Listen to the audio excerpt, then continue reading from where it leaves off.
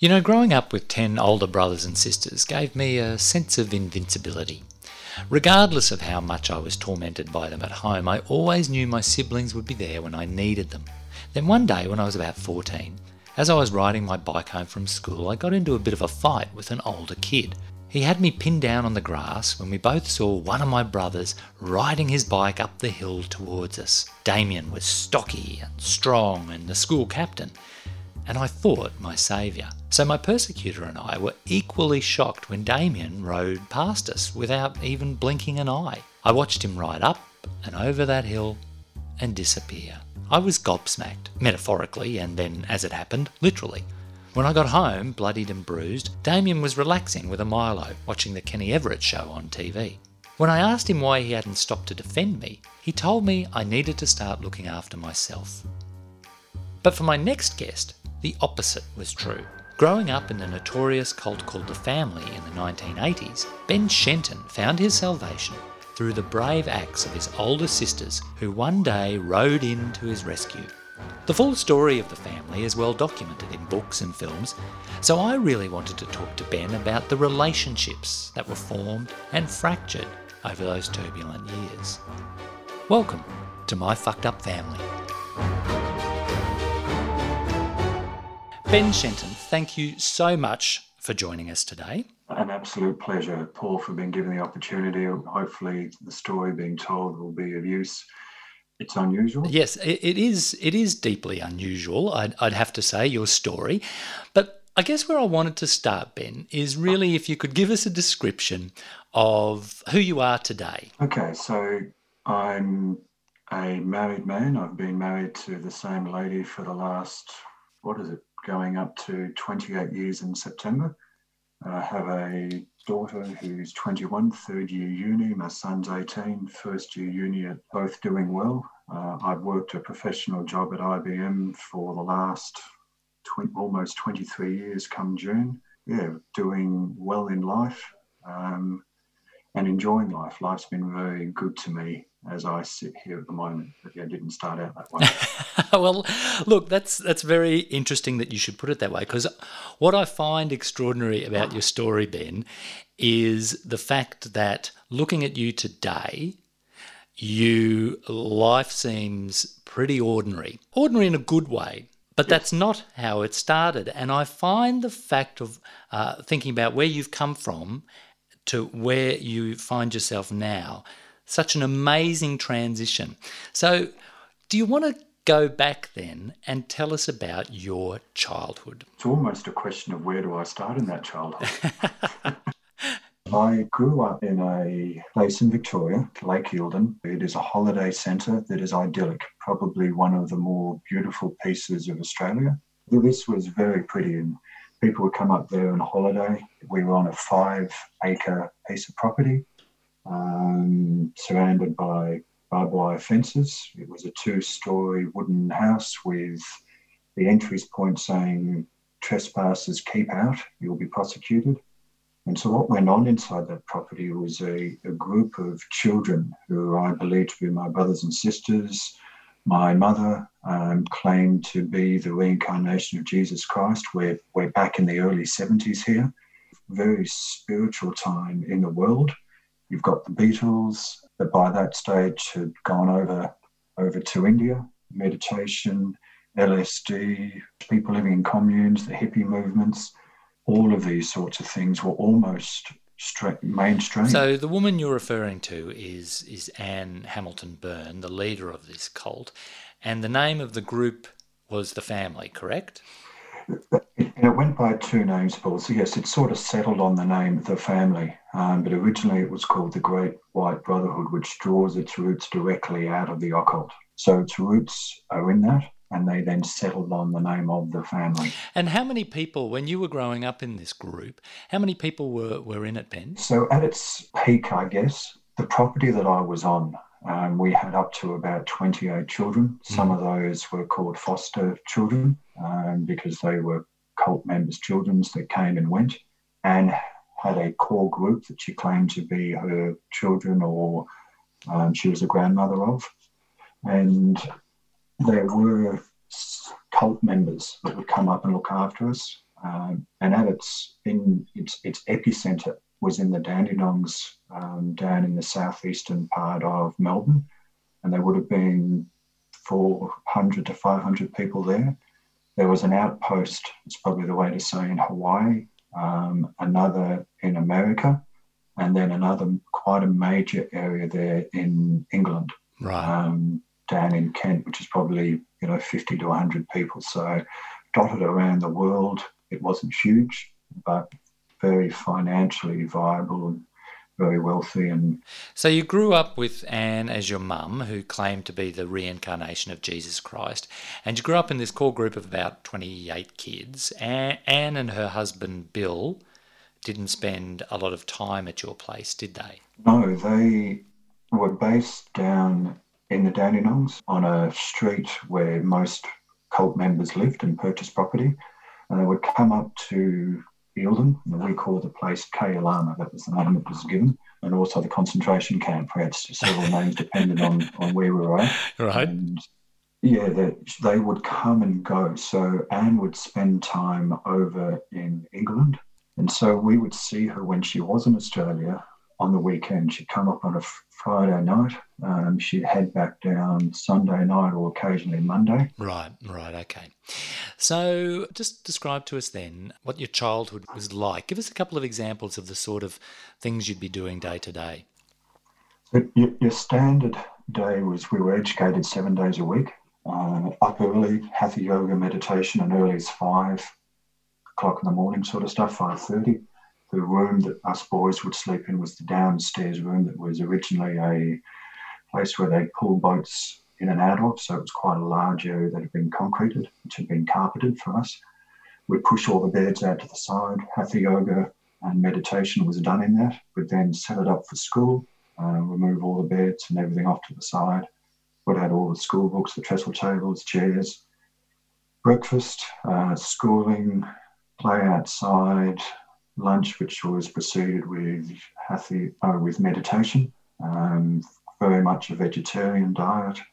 To the afternoon, finish around 4:30 or so. Showers, evening time would be dinner, and then homework, and then we'd slowly go to bed from youngest through to eldest, and everyone would be shut down by about 9 o'clock. The aunts were scattered around the different rooms. So explain to us who the aunts are.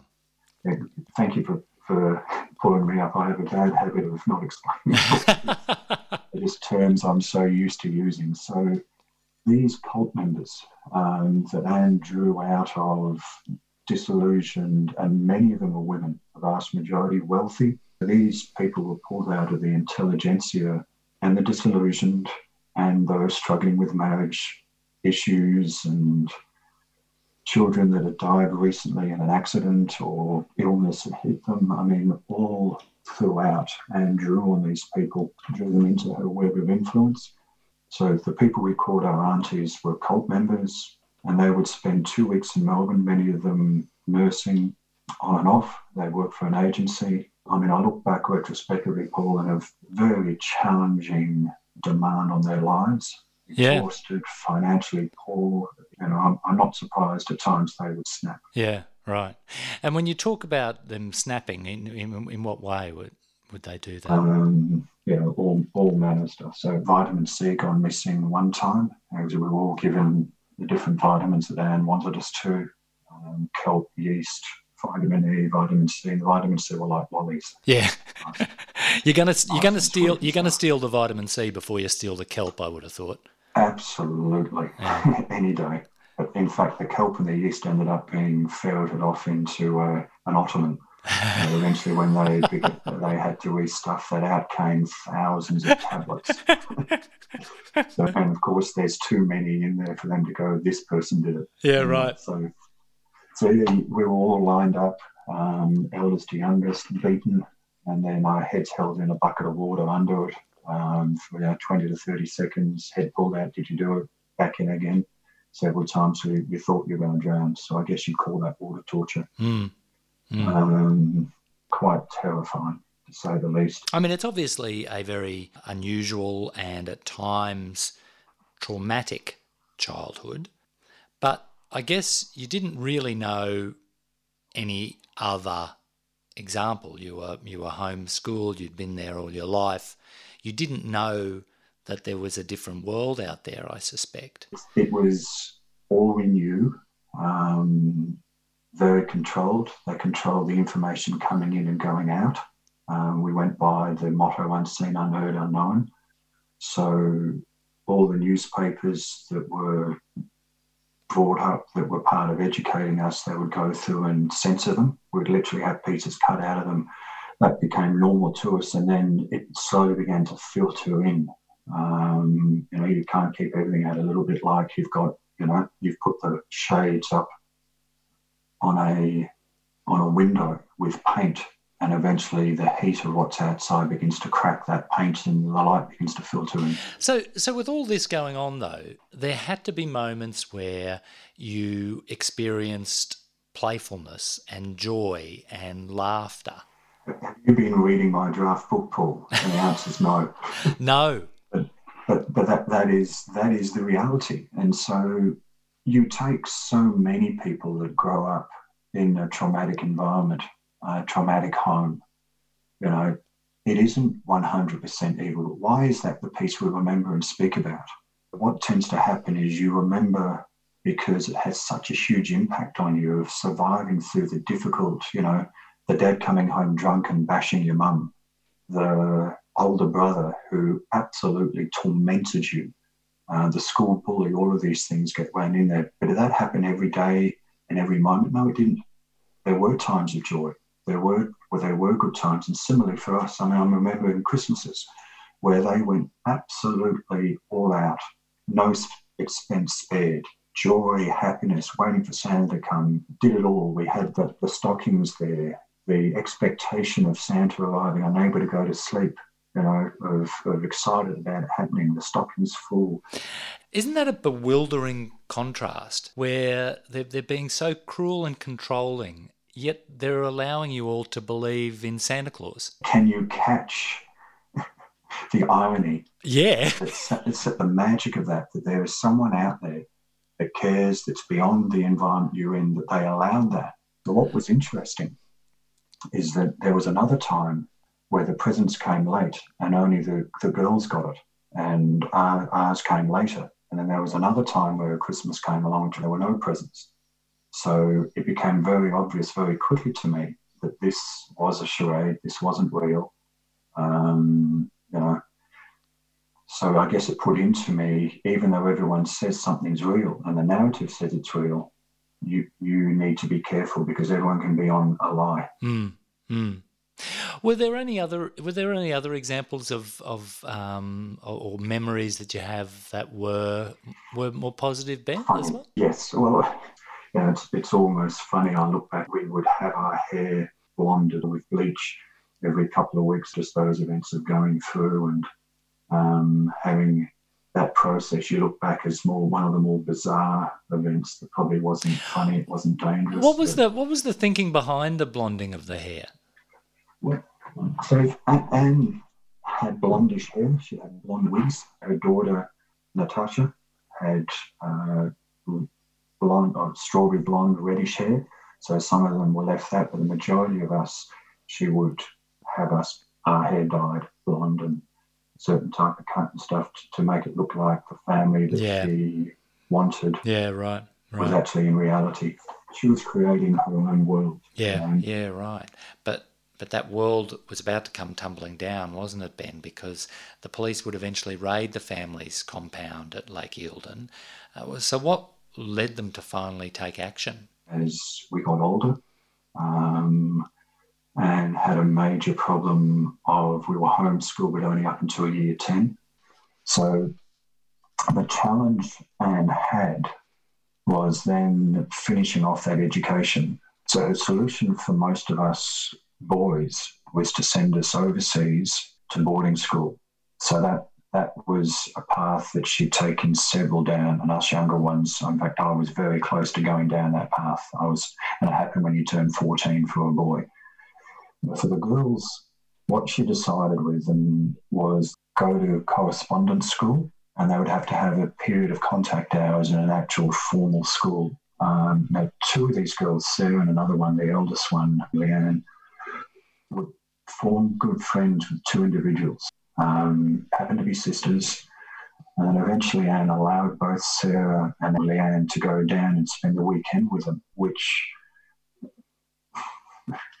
it suddenly opened them up. There's a world outside of what we'd grown up with where they could go and get food when they wanted to. They could catch a bus and watch a movie.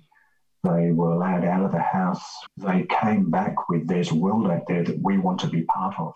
And that really began to open that up. So Leanne attempted to run away when she was 16, went to one of the properties close by, which was a holiday home, as it were all of them. She waited till it was holiday time, knocked on the door, told them the story. They rang the police. The police picked up this underage girl, as it were, took her back to concentration camp, as we called it.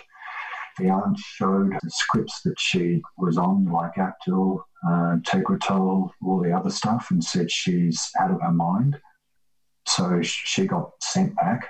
A couple of years passed by. Leanne's now 18, has another massive blow-up, runs away, and ends up in the same house, same location, same people, same phone calls, same police, which is bizarre. Yeah. But she's 18. At this point, they can't take her back to Eildon. They have to let her go. She's her own free will. She's her own free will with no skills to survive. What then did she do to make sure the authorities knew what was going on? Well, that's she. I think most of her initial years was just done in trying to survive, and function and get a job and get a house and make life work for her. And she spent time on the streets in a refuge with other girls that were very messed up, had no skill set to handle that. Eventually connected with Sarah, found her, and ended up writing statements to the police. So it was very much Leanne, Sarah going to the police and notifying them that precipitated this. I don't think I would ever have got out otherwise. Right. That's amazing. So I'm lifelong debt to them. Well, it's very brave of those girls. Very brave. Extremely. You know? Extremely. As I said, they're heroes to this day of mine. Yeah, I'm not surprised, mate. Leanne is one of the bravest people. Excuse me. She made that step. Yeah. Knew nothing. It scarred her to this day, but her boldness, her insistence, and then followed up by Sarah and Angie, they're heroes. Yeah, it's incredible, Ben. So the girls have taken this brave step and gone to the police, and that's really the beginning of the end for your childhood as you knew it.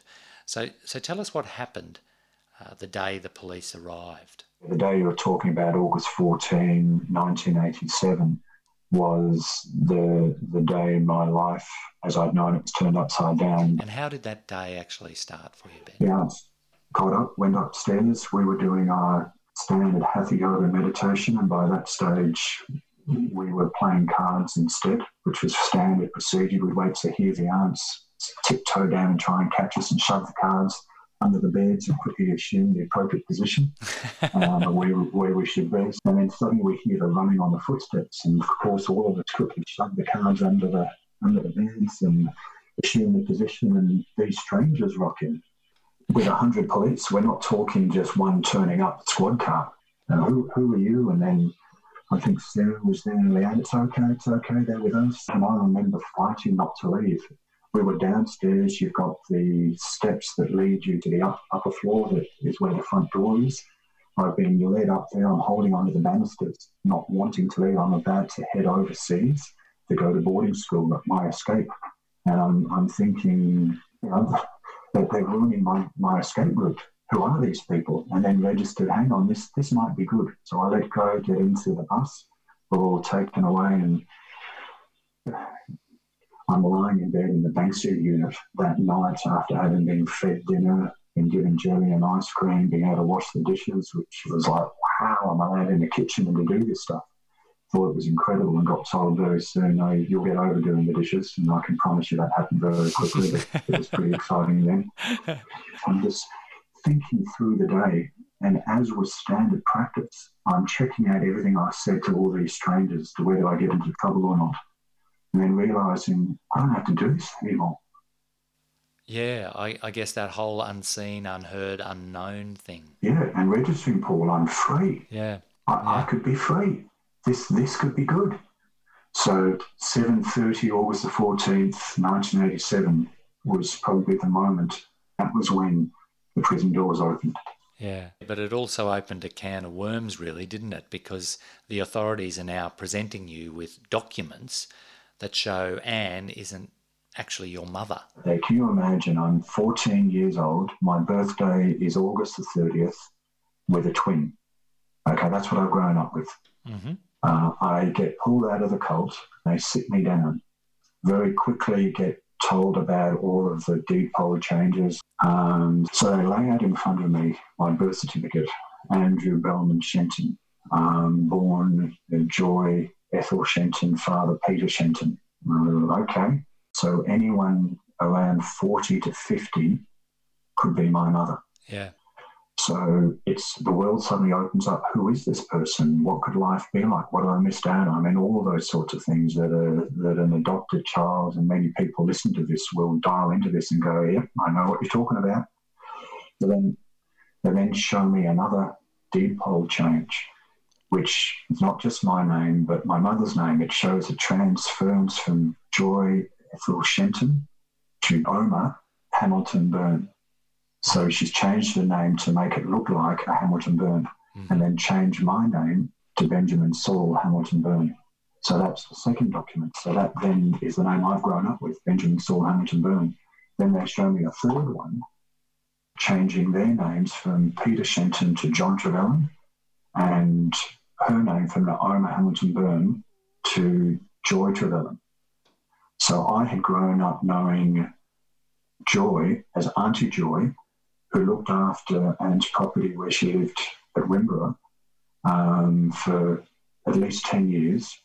When Anne would go back on a Monday and promise us that we could spend a week with her, one or two of us, she'd ring up Auntie Joy, and Auntie Joy would say to her, "No, I don't want them there. They're going to mess the place up. Don't bring them." So I naturally had a hatred for her. Right. So that was not a very comfortable experience finding that out. That was a shock. They talk about winning the lottery. What's the exact opposite is what it felt like. The world dropped out from underneath me. You are kidding me. This woman? Of all the people. Isn't it funny that your curiosity just expanded and just thought the possibilities of who my mother could be are just so broad, and yet the truth of it was so much closer to home. Yeah, and look, Paul, to make matters worse, if that had been left alone, okay, enough. But shortly after, I get a phone call from Joy. The conversation sort of very stilted to start with, and then she delivers this line: "You're an embarrassment to me. Don't bother turning up on my doorstep. If you ever do, I'll slam the door in your face." And that was pretty much the end of that. And then time moves on. I eventually, the Community Services Victoria gets in contact with my actual blood relatives. Joy had 3 sons before she shacked up, would have been a de facto relationship with John Trevelyan. And I ended up meeting the youngest one of those 3 brothers, Steve. Contacted Joy and just said, "What's going on? Where's he turned up to? We thought you'd sent him overseas because he had a club foot." That was the story he gave us, and was living with adopted parents over there. Really? And that's what my family had been told, which is clearly not the truth. I've run marathons on these feet. so definitely not the case. There's no scars. All good. So, a fabricated lie. But why did she take exception to you, Ben? Well, that was direction from Anne. Anne had extracted a promise out of Joy that she would never have any physical contact with me when I was handed over at 18 months. Right. And Joy was asked to look after her property as the caregiver. Those are the conditions. Give me your son. I'm the reincarnation of Jesus. I will give him an idyllic upbringing, and Joy had been at Eildon prior to that. She saw it as a beautiful place. Thought that Anne could do the very best. Was a wealthy Jewish woman. So just explain to me then. So you find your real mum isn't Anne Hamilton Byrne, as you'd been led to believe, and through the various paper trails you discover that your real mum is one of the aunties that you've known all your life. So how did the adoption come about? Why did your mum give you to Anne? So, great question there, Paul.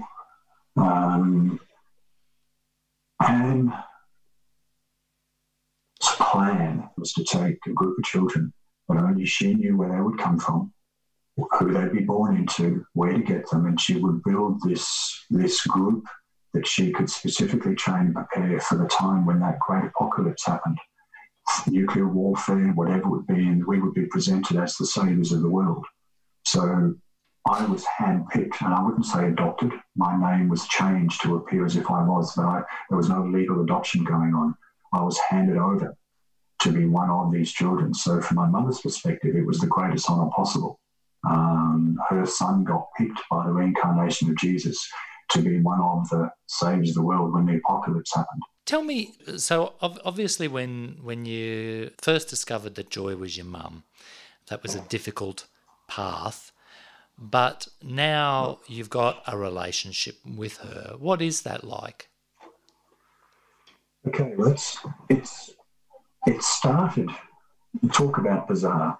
So I have a great relationship with my grandmother, who passed away at 105, I think it was 2013, and would go, when I lived in Ballarat, she lived down in a suburb in Brighton by that stage in assisted care before she went into a nursing home for the final couple of years, and just a beautiful woman. And I have very fond memories of her and the family and stuff. So I would visit her,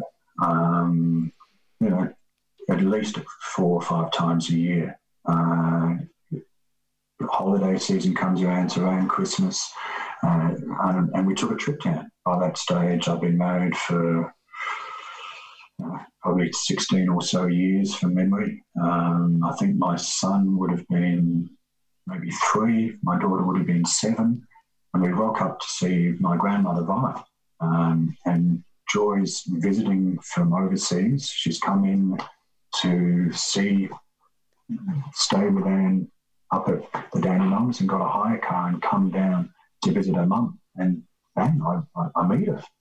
Hello, Ben. I know who she is. I'm Joy. I'm like, I haven't talked to you since that phone call, and I've only met you twice before then. This is bizarre. But what my mum worked out, this was a chance meeting that she hadn't orchestrated, she hadn't set up, and she hadn't violated her promise to Anne. So I think this was her way of beginning to connect. I said to her, Mum, if this is going to work as time went by, we're going to be honest with each other, with what we're thinking, what we're feeling. I'm going to tell you what went on. I'm going to challenge your worldview. Probably going to be the other way. And we began having discussions. Times moved on with my mum. She came over here, spent time with me for 2 weeks, which she never did before. And we went and visited my brothers, went to see Anne, that would have been 2012, took a trip up to Lake Eildon with her. So yeah, it's over the years, it's settled into a genuine warmth, a love, a care, to the level at which she's able to process that. Because you think of it, Paul, she's been ripped off. She's connected her caboose, as they say, to the wrong train. It's gone to the wrong station. Yeah, right. And so in that, I everyone deserves. Excuse me. Everyone deserves a second chance in life. with empathy and understanding, not excusing the delusion, not excusing them of the decisions they've made that have hurt. That's what a relationship does. It looks past the frailties, it looks past the stupid decisions. It doesn't excuse them, but it sets them free of the debt that they have to you. Wow. Oh, Ben, credit to you, mate, for being able to move on with such grace. It's been fascinating finding out more about the family story. So thank you so much for taking the time to talk to us. Great opportunity. I hope it's useful to your listeners. Oh, look, I'm sure. I really appreciate the opportunity. Thanks, appreciate Ben. your time. You look after yourself. All right. We'll talk to you Bye later. for now. If you want to know more about the story of the family, check out Rosie Jones's documentary. And I hope you liked this episode enough to like, share and subscribe. And if you have your own family fiasco you'd like to share, get in contact with me through our Facebook page. Until next time on My Fucked Up Family.